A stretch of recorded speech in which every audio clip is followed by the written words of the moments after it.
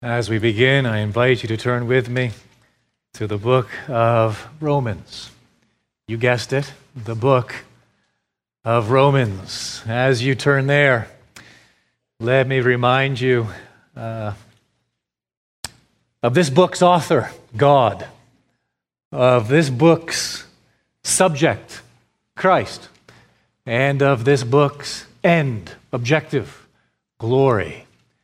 There was a preacher of yesteryear who declared, I remember it clearly, years ago declared, that this book is a treasure which God has deposited into the hands of His people. I pray we approach it as such this Lord's Day. I'm going to read the first 12 verses of Romans 4. If you were here last Sunday, you will immediately think, well, I thought we were finished with verses 1 through 8. We are, but I want to read them by way of reminder and set the context for the verses we're going to look at and consider, namely verses 9 through 12. But for the sake of context, follow along as I begin reading in verse 1. What then shall we say was gained by Abraham, our forefather according to the flesh? For if Abraham was justified by works, he has something to boast about, but not before God. For what does the Scripture say? Abraham believed God, and it was counted to him as righteousness. Now to the one who works, his wages are not counted as a gift, but as his due. And to the one who does not work, but trusts in him who justifies the ungodly, his faith is counted as righteousness. Just as David also speaks of the blessing of the one to whom God counts righteousness apart from works, blessed are those whose lawless deeds are forgiven and whose sins are covered. Blessed is the man against whom the Lord will not count his sin. Is this blessing then only for the circumcised, or also for the uncircumcised? We say that faith was counted to Abraham as righteousness. How then was it counted to him? Was it before or after he had been circumcised? It was not after, but before he was circumcised. He received the sign of circumcision as a seal of the righteousness that he had by faith while he was still uncircumcised. The purpose was to make him the father of all who believe without being circumcised, so that righteousness would be counted to them as well, and to make him the father of the circumcised who are not merely circumcised, but who also walk in the footsteps of the faith that our father Abraham had before he was circumcised. Now, I confess, that is a little convoluted, especially verses 9 through 12. What is Paul saying? Come on, man, straight to the point. Tell us. Easy on patience. Go with me, still in the book of Romans, all the way back to chapter 1. Chapter 1. And just by way of reminder, look at verse 18. When we reached this verse, I encouraged you to imagine we were standing in a courtroom and that we were on trial, all humanity on trial before God. And here the accusation is brought. We hear the accusation against us. Verse 18, the wrath of God is revealed from heaven against all ungodliness and unrighteousness of men who by their unrighteousness suppress the truth. There's the accusation. We stand before God, His judgment throne, and we hear it. All suppress the truth, including you. And yes, I know it, including me. As we move on from verse 18 and just flip over the pages and just glance through the rest of chapter 1 into chapter 2, into chapter 3, all the way through to verse 8, we heard the testimony. And the testimony came from creation, and the testimony came from the Bible itself, and basically the testimony verifying, proving the accusation was simply this: all are without excuse. All have suppressed the truth. And whether we have the Bible or we don't have the Bible, we have all suppressed that truth, and we are all without excuse because we have willfully ignored the revelation that God has made available to us. We come to verse 9. Dreadful verses. Here we hear the verdict. All are under sin. And Paul says right there in verse 9, none is righteous. No, not one. There we hear the verdict as we stand before God's throne of judgment. There is not one individual, past, present, or who will ever live. There is not one individual who can stand here on the basis of his or her own righteousness. None is righteous. No, not one. We are sinful in the way we think. Verse 11, no one understands. We are sinful in terms of what we want. No one seeks for God. We are sinful in terms of what we choose. Verse 12, all have turned aside. Together they have become worthless. No one does good, not even one. We are sinful in terms of what we say. Verse 13, their throat is an open grave. They use their tongues to deceive. The venom of asps is under their lips. Their mouth is full of curses and bitterness. Verse 15, we are sinful in terms of what we do. Their feet are swift to shed blood. In their paths are ruin and misery, and the way of peace they have not known. And finally, verse 18, we are sinful in terms of what we fear. What does Paul write there? There is no fear of God before their eyes. That, my friends, is the verdict. We are all under sin. We know the accusation, all suppress the truth. We've heard the testimony, all are without excuse. We've heard the verdict, all are under sin. There is none righteous, no, not one. And we also know the accusation, or rather the sentence. We are now the objects of God's wrath. But stay with me. Look at verse 21 of chapter 3, the first two words, but now. As we stand in that great tribunal, we hear the judge utter these words, look, I am prepared to change the verdict. I'm prepared to do that. I am prepared to change the sentence. I am prepared to change the verdict. We all know the accusation. We've all heard the testimony. The proof is right there before us. You're all in stunned silence. No one can utter a defense. But here's what I'm prepared to do. I am prepared to change the verdict from guilty to innocent. I'm prepared to completely alter your legal status, your legal standing in my sight. And I am prepared to change the sentence from death to life. And here's how it is going to work. It will be by grace alone. It is going to be my gift to you. Completely unmerited, completely undeserved. It will be through faith alone. Oh, please understand. You will not contribute anything to what I'm going to do. You can't contribute anything because you're under sin. And everything you do, everything you think, everything you ever say is tainted by sin. So God, the judge is speaking, what could I possibly accept of yours? No, this will be through faith. You will simply receive it. And it will be in Christ, my Son, whom I have displayed publicly as a propitiation by his blood. He bore the penalty for your sin, and you must be found in him. You must be found in his righteousness, in his obedience, and in Christ I am prepared. In my beloved Son, I am prepared to make you one with him, and making you one with him, therefore, as I look at him, I am prepared to change the verdict from guilty to innocent because he is innocent.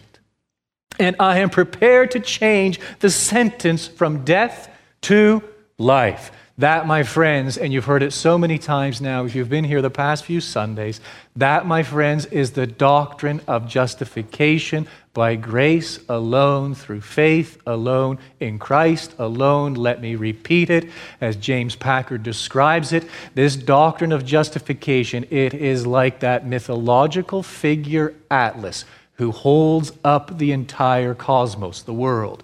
If Atlas were to shrug, the world comes tumbling down. If we lose the doctrine of justification, we are merely playing church. We might as well pack our bags and go home because there is no hope for us outside of Christ, the one who has been displayed publicly as a propitiation in his blood, the doctrine of justification. The trial is ended. That brings us to the end of chapter 3. The trial is over. Everyone makes a mad rush for the door. And there we are. We've stood there in stunned silence. Now we've heard this glorious gospel, this great news that the just shall live by faith, by grace alone, through faith alone, in Christ alone. We exit.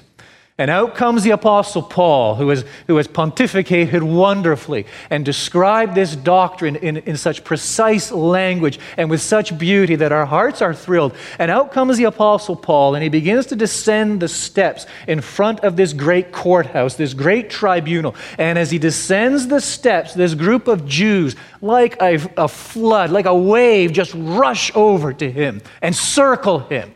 And they say, Paul, you know, what you have just said, it sounds really good. This idea of justification, the change of the verdict from guilty to innocent, and the change of the sentence from death to life, you know, I don't really have any problem with that. It sounds good. It sounds nice. Here is my difficulty. I'm just tripping over this, Paul, and you'll understand me as a Jew. Here is my difficulty. That isn't what our fathers believed. That isn't what our fathers believed. Abraham, Isaac, Jacob, Moses, Aaron, David, Solomon, on and on and on. That's not what the big guys, when we look back in our beloved history, that's not what they believed. And that is not what our scriptures teach. Paul raises a hand, stop it right there, no more.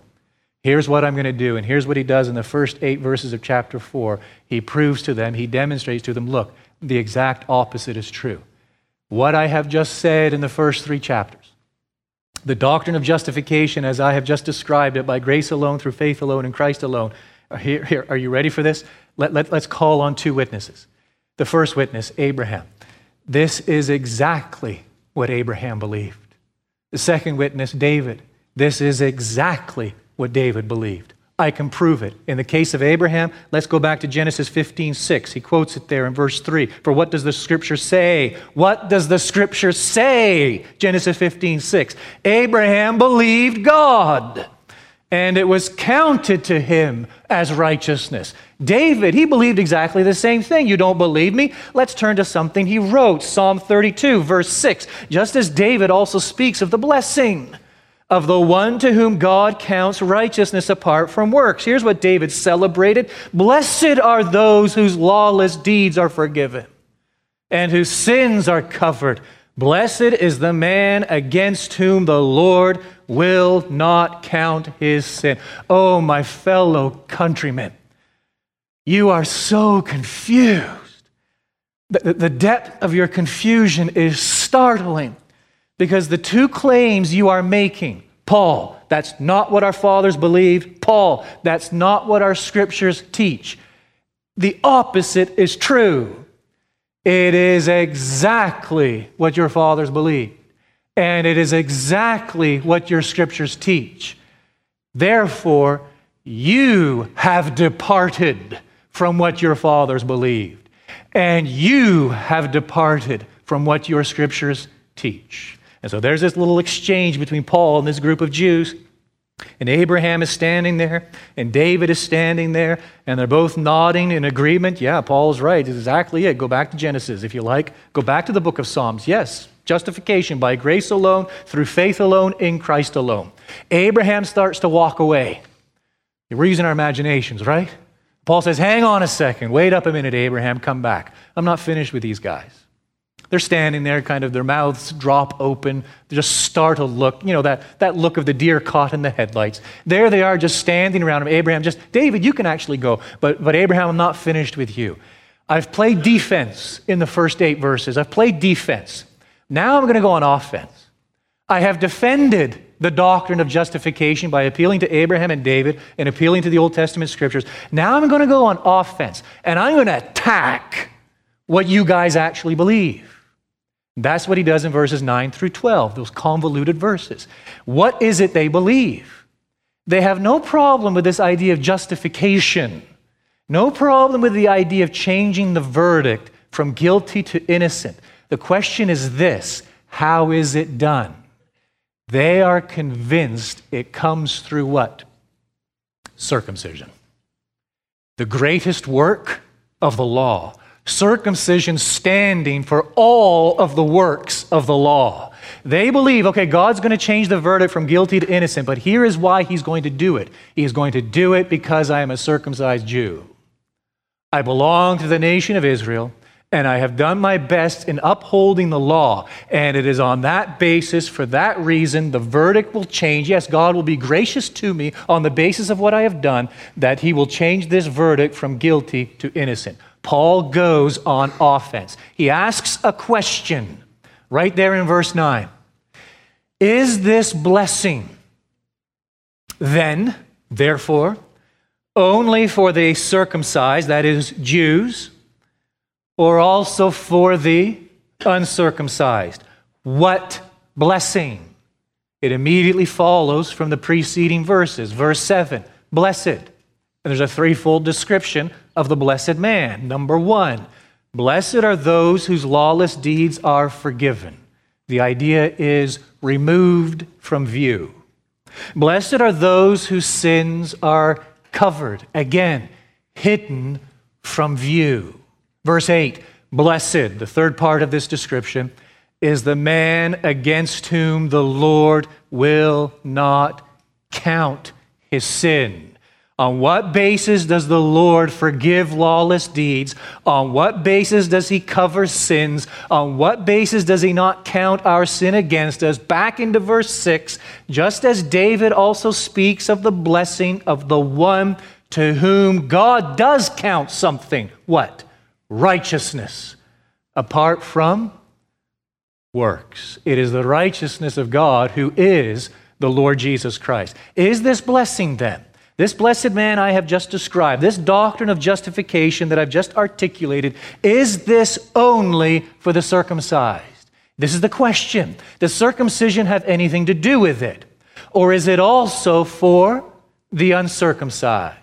He provides an answer beginning in the middle of verse 9, and it goes to the middle of verse 11. We say, Abraham's still standing here. This is why I asked you to stay nice and close here, Abraham. I wasn't finished with you. We say that faith was counted to Abraham as righteousness. I've just demonstrated that. I've quoted from Genesis 15:6. We all know that. And you're Jews, you know your scriptures. You've heard it. Genesis 15, you've read it. You've probably got it memorized, but you have failed to understand it. Yes, we say that faith was counted to Abraham as righteousness. Now reason with me. Work through it. How then was it counted to him? Was it before or after he had been circumcised? It was not after, but before he was circumcised. Verse 11, he received the sign of circumcision as a seal of the righteousness that he had by faith while he was still uncircumcised. There's the answer to your question. Here is Abraham. Let's hear it from Abraham. And my Jewish fellow countrymen, you know this is true. You know the scriptures. Abraham, when did God justify you? It's recorded in Genesis 15. Abraham, when did you receive the sign of circumcision, the sign of the covenant? Genesis 17. What's that you say, Abraham? Genesis 15, Genesis 17. Oh, how interesting.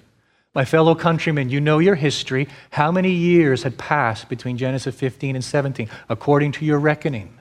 What's that? Speak up. 29 years. Then what is the answer to your query? It's stating the obvious, isn't it? If we just look at the timing of Abraham's circumcision, it is clear, it is self-evident that his circumcision had absolutely nothing to do with his justification. Because justification by grace through faith in Christ, it preceded that act of circumcision. But he makes a second appeal. He not only appeals to the timing of Abraham's circumcision, he appeals to the function of Abraham's circumcision. And look closely at his wording in verse 11. He, that is Abraham, received what? The sign of circumcision. And so circumcision is a sign. What is it a sign of? The removal of physical flesh. Pointing to what? The need for the removal of fallen human nature, the flesh. corrupt human nature which is under sin. So that removal of physical flesh associated with propagation pointed to the need for something far more radical, something far more drastic, namely the removal of fallen human nature. It was a sign, an external sign pointing to an internal reality and the need for a new birth. Now, you know as well as I do, signs don't do anything. Let's say I want to drive to Austin, and for whatever reason, and I head east of here. I don't know what road I'm on, but I'm heading east because I know eventually I'm going to hit the 35, right? So I'm on some road heading east because I want to go to Austin. This is the way I've decided to go. Don't argue with me. That's the way I've decided to go. And it isn't the way I would have gone, but it's the way we're going for the sake of this illustration. There we are heading east looking for the 35. We get close to the 35. And all of a sudden there's this big sign. And this sign says, Ramp North Dallas. Right? Well, I don't want to go there. Ramp South Austin. I slow down. I pull off the highway. I stop at the base of the sign. I say, all right, sign, do your stuff. You think I am? Well, you think I need my head checked, right? Come on, sign. Do something. Get me where I want to go. A sign doesn't do anything. A sign simply points us somewhere. A sign simply points to a far greater reality. That was the function of circumcision. It was a sign. It pointed to the need for inner renewal, a new birth. But Paul doesn't stop there. Look at what he says in verse 11. Abraham received the sign of circumcision. Not only is it a sign, but as a seal. What does a seal do? It simply confirms something we already have. Look at what Paul says. As a seal of the righteousness that he had by faith when?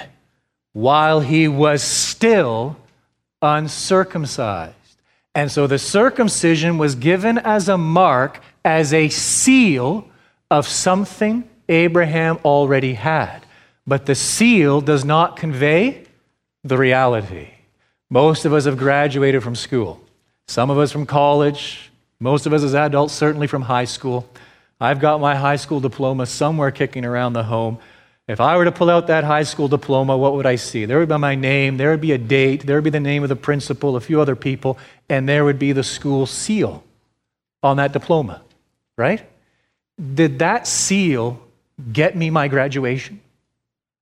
Did that seal do anything to help me with my graduation? Suppose I started ninth grade and I'd reason to myself, well, look, I want to get through high school, I want to graduate, so I'm going to sit around and wait for a seal. I'm going to wait for a seal to give me my graduation from high school. It's an absurdity. A seal doesn't do anything. It does not convey the reality. And that is Paul's point here. Look at the function of circumcision. It is a sign. It points to the need for inner renewal. It is a seal. It testifies to the righteousness that Abraham already had by faith. And so, my fellow countrymen, if you just listen to Abraham, and if you just take into consideration the relationship between Genesis 15 and Genesis 17, and if you just understand the purpose of circumcision, you will see that Abraham's circumcision had absolutely nothing to do with his justification. And then Paul brings it all to a head in the rest of verse 11 into verse 12 with the implication or the conclusion, if you like. Look at the middle of verse 11. The purpose. And so Abraham's circumcision, the purpose was to make him the father of all who believe without being circumcised, so that righteousness would be counted to them as well. And to make him the father of the circumcised, that is Jews who are not merely circumcised, but who also walk in the footsteps of the faith that our father Abraham had before he was circumcised. There's the conclusion. Abraham is the father of all who have faith. It does not matter if you are a Jew. It does not matter if you are a Gentile. As a matter of fact, circumcision is of no consequence at all. The issue is faith. That is why Abraham was circumcised when he was. Now we can understand, we can empathize just a little, just a tiny bit with the Jews, their confusion, just a tiny bit. We can empathize why? For the following reason. After Abraham, all of his physical descendants were given the sign and given the seal, Jewish boys, right, prior to the reality. Weren't they? You see, in Abraham's case, the sign and seal followed the reality. But in the case of all of his physical descendants, the sign and seal preceded the reality. And in the case of the Jewish nation, what does Paul declare? All are not Israel who are descended from Israel. Not all are the sons of Abraham who are actually descended from Abraham, but it is the children of promise who are the heirs. And so that sign, that seal pointed to the need for justification. It pointed to the need for regeneration. But the Jews fell into this idea, well, no, it's the simple sign itself. Circumcision itself. If we are circumcised, part of the nation, under the works of the law, God will justify us. And Paul says, no, let's go right back to the start. Abraham, the first man. When was he circumcised? It was decades after his justification. I'm going to insert a thought here. And I risk offending someone in doing so, but I think it needs to be said. This is one of the little issues I have with my Presbyterian friends. I love Presbyterians, most of them.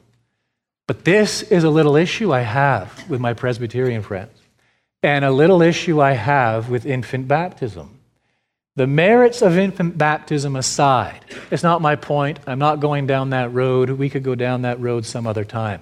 My point is simply this, and my fear is simply this, that on occasion, I'm not even saying most of the time, but certainly on occasion within circles, not merely Presbyterian, but within circles where infant baptism is practiced, what is also adopted is the notion of presumptive grace.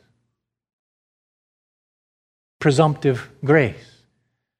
What a danger that is, to presume, because an individual bears the sign, baptism, because the individual has participated in the seal, that they also bear the reality, presumptive grace.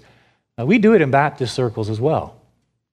I have seen it. It's something I'm glad we've gotten away from here a little bit. I told you I was maybe going to offend somebody. But that whole practice of child dedication, I'm glad we got away from it for a very simple reason. We never read of it in the Bible, but there you go. The practice of child dedication, if not rightly understood, I have dialogued with people who have expressed this confusion, that have viewed that ceremony, that rite, that mark, that sign as what? In and of itself conveying something to that child. My friends, a seal and a sign is merely a seal and a sign. It is not magical. It conveys no efficacy. It does nothing. We are justified by grace alone, through faith alone, in Christ alone. The Jews fell into this great confusion whereby they took the sign itself and they viewed the sign as bearing intrinsic merit, and they constructed upon it and they built upon it, and it was completely mind-boggling to them that somehow salvation, justification could be detached from this sign in which they had invested some sort of efficacy, some sort of power. And that is what Paul is systematically abolishing in these verses. And he does it very simply. My fellow countrymen, just talk to Abraham and just go back to Genesis 15 and just find out and discover and reason with yourselves the timing of his circumcision and the function of his circumcision. Now, I hope you're sitting there. I hope you're sitting there, asking yourself, wondering to yourself, now what does this possibly have to do with us? I dare say, I submit to you, this has a great deal to do with us. It has a great deal to do with us for the following reason. Just like these Jews in this context, New Testament context, were confused over the significance of the sign circumcision, over the significance of this mark, we are inclined to do exactly the same thing. We are inclined, and sometimes we do this without even perceiving it. Sometimes we do this without really any awareness of what we're doing. But we are inclined, we kind of had this knee-jerk just response or reaction to turn a mark, something visible, into the object of our faith. I want to introduce you to 6 individuals, 6 people I've met. I won't name them. Some of them I still interact with. We're going to take a little tour around the world and interact with these 6 individuals and these 6 examples, case studies, of professing believers who have actually turned a mark into the object of their faith. Here's individual number 1. I referred to him last Sunday. We're going to call him Mr. Decision. Mr. Decision. Sometimes I go home after preaching, actually quite often I go home after preaching, and I think back on what I said, and I went, how clear was that? And I had that kind of nagging feeling last Sunday when I spoke of decisionism and easy believism, and I want to go down that road just again. Last week I spoke of this meeting I had a long time ago with 2 other individuals. One individual who had made a decision for Jesus when he was a teenager, something like that. He was now in his 40s. He had never darkened the door of a church, never become a disciple of Christ, never shown any interest in spiritual things. And another individual, professing believer, who was desperately trying to convince this other man that he was a Christian. Trying to convince him he was a Christian. And trying to convince him why? His words, because I was there when you made the decision. Okay. That is turning a decision into a mark and making it the object of our faith. Jeremy Walker stated it so well. There are far too many professing Christians who believe in the memory of a moment rather than believing in Christ. Did you hear that? There are far too many professing believers who believe the real object of their faith is the memory of a moment rather than Christ. When I was in Brazil recently, I had a wonderful time on the Sunday morning in a Baptist church and preached the gospel in this Baptist church. And I'm actually not against this. It might actually surprise you. I'm actually not against this. It depends. After I preached, the pastor of that preach, lovely man, lovely brother, gave an altar call. You may have wondered, why don't we do altar calls here at Grace Community Church? Well, this brother gave an altar call. I don't have a problem with that, really.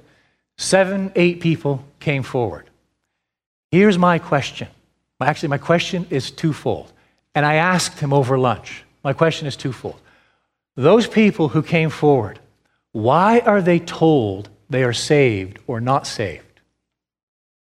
What are they given as the reason for being saved?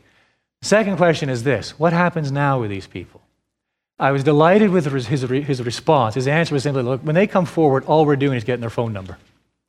When they come forward, all we're doing is getting their address. We contact them on Monday, and if there's no interest, there's no interest. We know where they stand. If there's an interest, they're in a discipleship class the next Sunday, which actually goes on for a year. This man knew which end was up. He was not placing any efficacy in the fact that somebody walked down the aisle or lifted their hand, made a decision for Jesus. I have no problem making a decision for Jesus. We do have to make a decision. It is a decision. It is not the decision that saves us. The decision has no power. That moment we chose to do something. I lifted my hand. I filled in a car. I prayed with my mother. Well, because I've done that, God has justified me. And that, my friends, is a false gospel. That is turning a mark into the object of our faith. The object of my faith is Jesus Christ and Christ's merit, and I rest upon his merit alone. Individual number 2, Mr. Ordinance. Mr. Ordinance. Baptism, for example, great example. I was preaching years ago in North Bay, Ontario. North Bay, Ontario. If you're ever going to head further north, make sure you've got food, water, survival kit in the car, because it's basically where civilization ends. Northern Ontario, North Bay. Preach the gospel. At the end of the meeting, this couple, man and woman, came straight for me. They were from the southern states. They were from the Church of Christ. Now, I know not everyone in the Church of Christ believes this. I know not every church within the Church of Christ believes this. But it is a predominant view within many who are part of the Church of Christ. They came and they were annoyed. They were rabid. They were rabid. Why? Because I had dared to preach justification by grace alone, through faith alone, in Christ alone, and not added, you must now be baptized. And to make sure, not just baptized by anyone, but baptized in my church, in order to be really saved. That is turning a good thing. Baptism. We ought to be baptized. We're commanded to be baptized. Baptism, a necessary step in discipleship and following the Lord Jesus. But we dare not turn a mark, baptism, into the object of our faith. Let me introduce you thirdly to Mr. Church. Mr. Church thinks he's justified, saved, because he is part of a church. And so we're offering the Foundations course right now, and Lord willing, we'll receive new members here in a few weeks' time. Their membership in this church is not what saves them. Their belonging to this church is not what justifies them in God's sight. But the countless number, for example, of Roman Catholics I have met, whether it be in Angola or in Brazil or in Portugal or back in Canada, even here in the States, the number of Roman Catholics I have interacted with who believe they are saved or define themselves as Christians simply why? Because I am Roman Catholic. I am part of that church. I was baptized in that church, sort of kind of catechized in that church, took First Communion in that church. I hope to be married if I'm not already in that church, and I will be buried by someone in that church. I'm part of that church. There's no salvation outside of the church, therefore I am saved. That is turning a mark into the object of our faith. Let me introduce you fourthly to Mr. Experience. Mr. Experience. This is Belgium years ago on a missions trip, and met a young man and interacted with him. And this young man one night had been out by a lake, and it was a beautiful evening, no wind, calm, not a ripple on the lake, sun setting on the horizon, just enough cloud to set off that pinkish hue. You know the one. There he was staring at the sky, and he was not a professing believer, and he was in quiet reflection and meditation, and all of a sudden he had an experience of ecstatic utterance.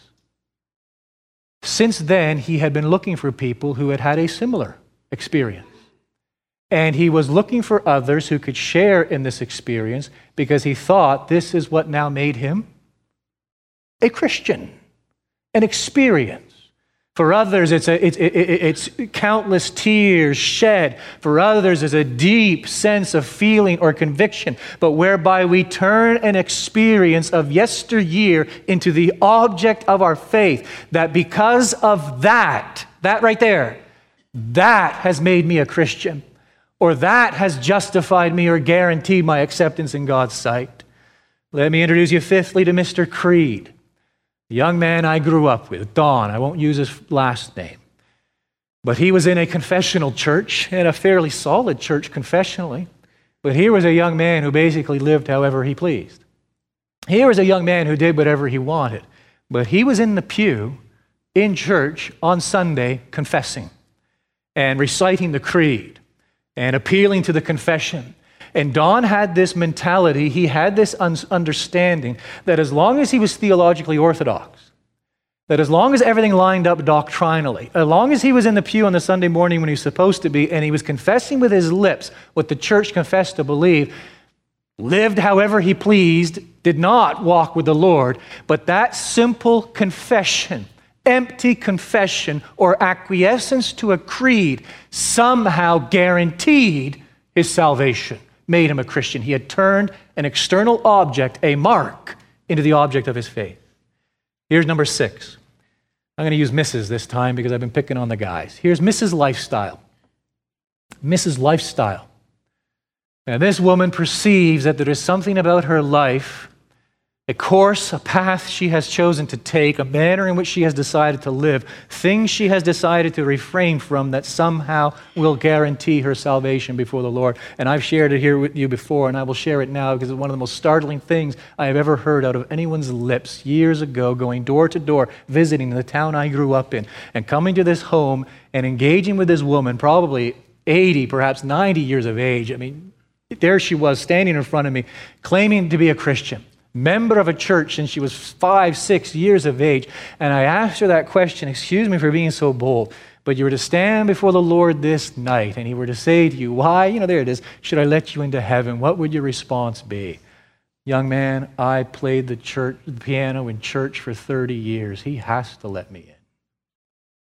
What do you say to that? Where do you go with that? And yet how prevalent that thinking is in our society. I've done this. I've lived like this. I haven't dabbled in that. My lifestyle, oh yes, it's all by grace. I thank the Lord. I'm not like that. It's all by grace. But my lifestyle is what will ultimately justify me in God's sight. Oh, we are inclined to that. We want something external, a mark that we will make the object of our faith. Why? Let me give you 4 reasons quickly. Reason number 1. I want a mark so that I can live as I please. That's true. I want a mark, something like a decision. I can just recall that I raised my hand. Or something like baptism. I want a mark that absolves me of everything, guarantees I'm in the door, and now I can live as I please. Second reason is this. I want a mark so that I can be in control. We love to be in control. I want there to be something, I think this is part of the Jewish mindset, I want there to be something I do, and that if I do it, it means God is obligated to do his part. I want a bargain. I want some sort of contract. I want some sort of deal. That if I just guarantee, if I do that, well, I have upheld my end of the bargain. Now God is obligated to uphold his. Reason number 3. I want a mark so that I can be different from others. I like being different from others. I like standing out from others. And I want to be set apart from others in God's estimation. And here's the 4th, and I think it is by far the most popular. I want a mark so that I can boast before God. Go all the way back to the first verse of chapter 4. What then shall we say was gained by Abraham our forefather according to the flesh? For if Abraham was justified by works, he has something to boast about. That is what we want. We want something. We desperately want something we've done, something we've participated in, something that sets us apart, marks us apart, or sets us apart as distinct in the eyes of God, something we can boast in. Why I took the time to go back and read those verses in chapter 3. There is none righteous, no, not one. Sinful in what we think, there is none who understands. Sinful in what we choose, there is none who seeks after God. Sinful in what we do or what we want, all have turned aside. Together they have become worthless. There is none who does good, no, not one. Oh, but our insistence that there must be something. When it comes to this great transaction, my salvation, there must be something I bring somehow, somewhere, at some point. That's the deal, that makes the deal, seals the deal. Something external, something I can objectify and point to. That makes the difference in the sight of God. That's what compelled these Jews. It was their national heritage. It was their very ethnicity. It was this mark of circumcision and all that it included, the works of righteousness under the law. For us, it is undoubtedly, very well could be something else. But something we have taken, a sign, a seal, a mark, and we have looked to that thing as the object of our faith. while all the while Paul is exhorting us to do what? My friend, look away from yourself. Look away from anything you think you've ever done. Look away from any good you think you have ever done in God's sight. Look away from any self-perceived righteousness you might have. Look away from every prayer you've ever offered, every tear you've ever cried, every ordinance you've ever enjoyed, every sermon you've ever heard, every act of service you've ever performed. Look away from it all. Because when it comes to the doctrine of justification, it has nothing to do with it. Justification is by grace alone. It is a gift without any cause in us. Nothing in us causes it. It is through faith alone, something we receive. And it is in Christ alone. I mean, think of just how ridiculous it is. Pitiful is perhaps a better word. Imagine this scene. I'm stuck in a raging inferno. My neighbor hears my cries for help. Risking life and limb, he enters through the flames, finds me, heaves me on top of his shoulder, and carries me to safety. There we are, the two of us on the front lawn, blackened by the smoke, singed by the flames, trying to gulp in the fresh air as we try to catch our breath. I dig deep within my pocket, pull out a dollar bill, and I hand it to him. Give me 50 cents change, and we'll call it even. That is absurd. Is that not absurd? That is exactly what we're doing whenever we think we bring anything to the table. That is exactly what we're doing.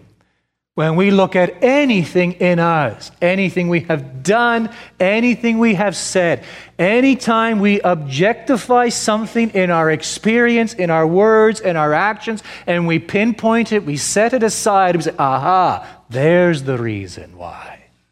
That's what made the difference. That's what distinguishes me from the masses. And it becomes the object of our faith. And it is like handing God a dollar bill, asking for 50 cents in change, and then claiming, here we go, we are now even. Oh, remember the words of that great hymn. Nothing in my hand I bring. Simply to your cross I cling. Oh, hear these words. Lord, I bring nothing. I don't bring my works of righteousness. What a joke that would be. I don't bring anything except my sin in need of forgiveness. I come in helplessness, looking to you for grace. I do not claim any merit of my own, but place my full confidence in Christ Jesus. Hear these words. Christ lived the life we were required to live. Christ died the death we were condemned to die. God is satisfied with those who rest in Christ because God Almighty is satisfied with Christ. That is justification, my friends, by grace alone, through faith alone, in Christ alone. Our Father, as we conclude this day, we seek illumination from you by your Spirit and ask you to take what has been proclaimed and impress it upon every heart. We look to you for understanding. We look to you for application. And we do praise the great name of the Lord Jesus, the Savior of sinners, and ask you to receive our praise and worship and thanksgiving as we offer it to you in his beloved name. Amen.